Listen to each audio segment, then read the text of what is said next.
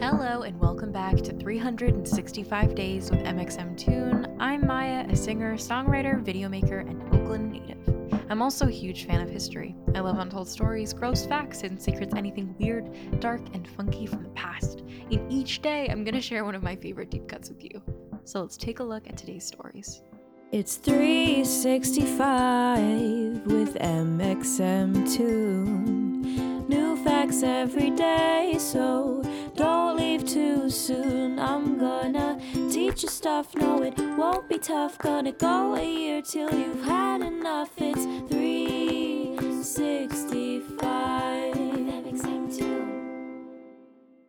On this day in 1914, something happened that changed world history forever.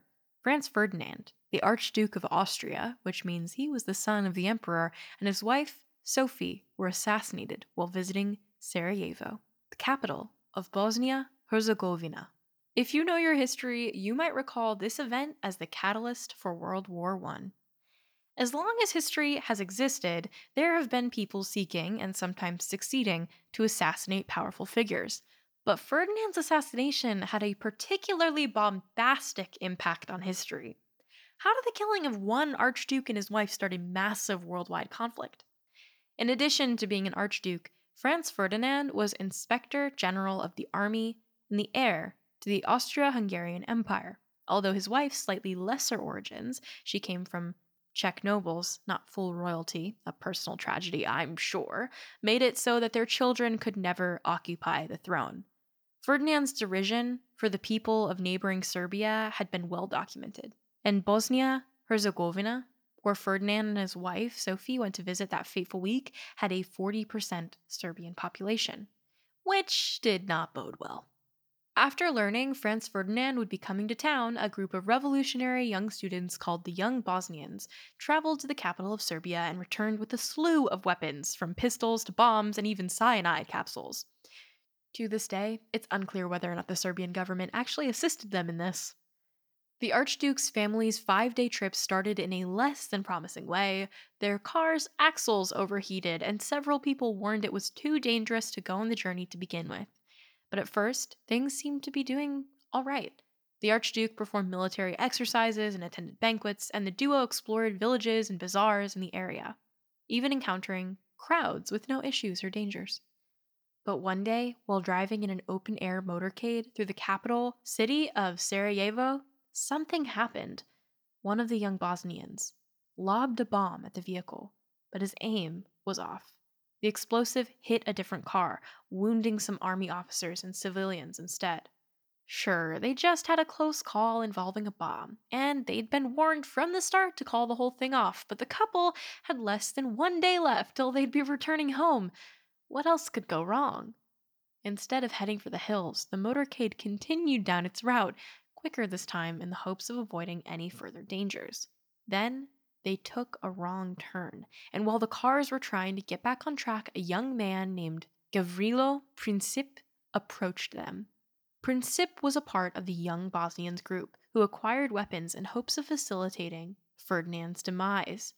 Using a pistol at close range, he did just that, shooting the Archduke and his wife and killing them in a matter of minutes. Princip ended up confessing to the assassination, but clarified that Ferdinand's wife was meant to be unharmed. As he was 19 years old and the country's death penalty didn't apply to those under the age of 20, he was instead sentenced to 20 years in jail, but died of tuberculosis 4 years into his incarceration. Assassinations don't happen in a vacuum. Unrest had already been rising throughout Europe, and with Ferdinand's killing, it reached a fever pitch. Germany aligned themselves with Austria-Hungary, who declared war on Serbia after Ferdinand died, 1 month later to be exact. One declaration of war led to more declarations of war, as these things tend to do, and eventually the whole world was involved, hence World War I. It's important to remember how these seemingly small acts of violence can set off huge ramifications. Now let's talk about music. On this day in 2010, a band best known for their ability to rock hard and set their sights toward the heavens had their integrity put to the test. An American folk musician named Jake Holmes sued Led Zeppelin, specifically founder Jimmy Page and the band's labels, alleging that their song Dazed and Confused was actually his song. It took Holmes a while to get to this point. He sued the band at the ripe age of 70 years old. Zeppelin's tune was released in 1969 as a part of their self-titled album. Holmes's version, on the other hand, came out in 1967.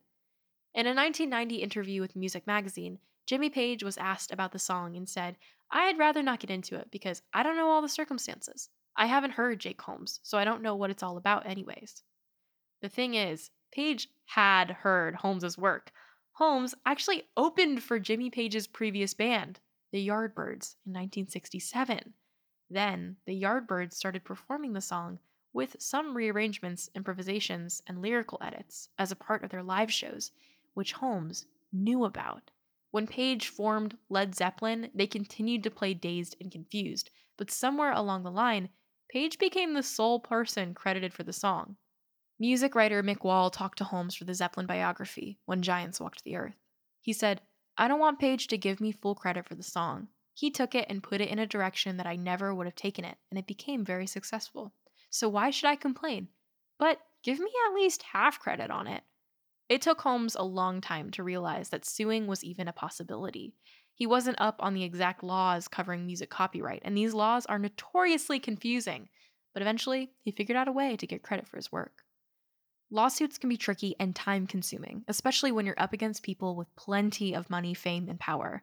But in the end, Jake Holmes prevailed. Well, sort of anyways. The Guardian explained that due to the statute of limitations, Holmes could only claim royalties and damages for the prior 3 years. Though with a band of Zeppelin's success, that's surely still a decent chunk of change. Ultimately, the lawsuit was settled for an undisclosed amount 1 year later, in 2011. In 2012, Led Zeppelin released a live album, and the credits still listed Dazed and Confused as being written by Page. However, there was one new addition, inspired by Jake Holmes. And now for today's final segment, I will be going into my own photo archives to see what I was up to on a June 28th in my life.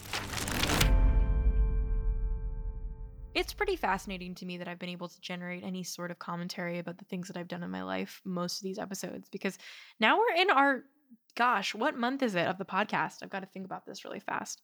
We started this podcast in September of last year, and now it's June. I've somehow managed to bullshit my way through a good amount of these facts about my life, because if I'm being completely honest, my life has not been very exciting a majority of my months alive. But I'm glad to share anything that I find anyways. June 28th, 2018, I was in New York with my mom. I think I've mentioned this trip a couple times. I was in Manhattan, staying on the Upper West Side while she was working at a workshop. I had a lot of free time during the day, but today was a day off because it was a Thursday? I did not know it was a Thursday, but apparently we went and did stuff anyways. So we went to the Oculus, which is a really well-known building in Manhattan that kind of looks like a whale skeleton. I don't even know how to describe it.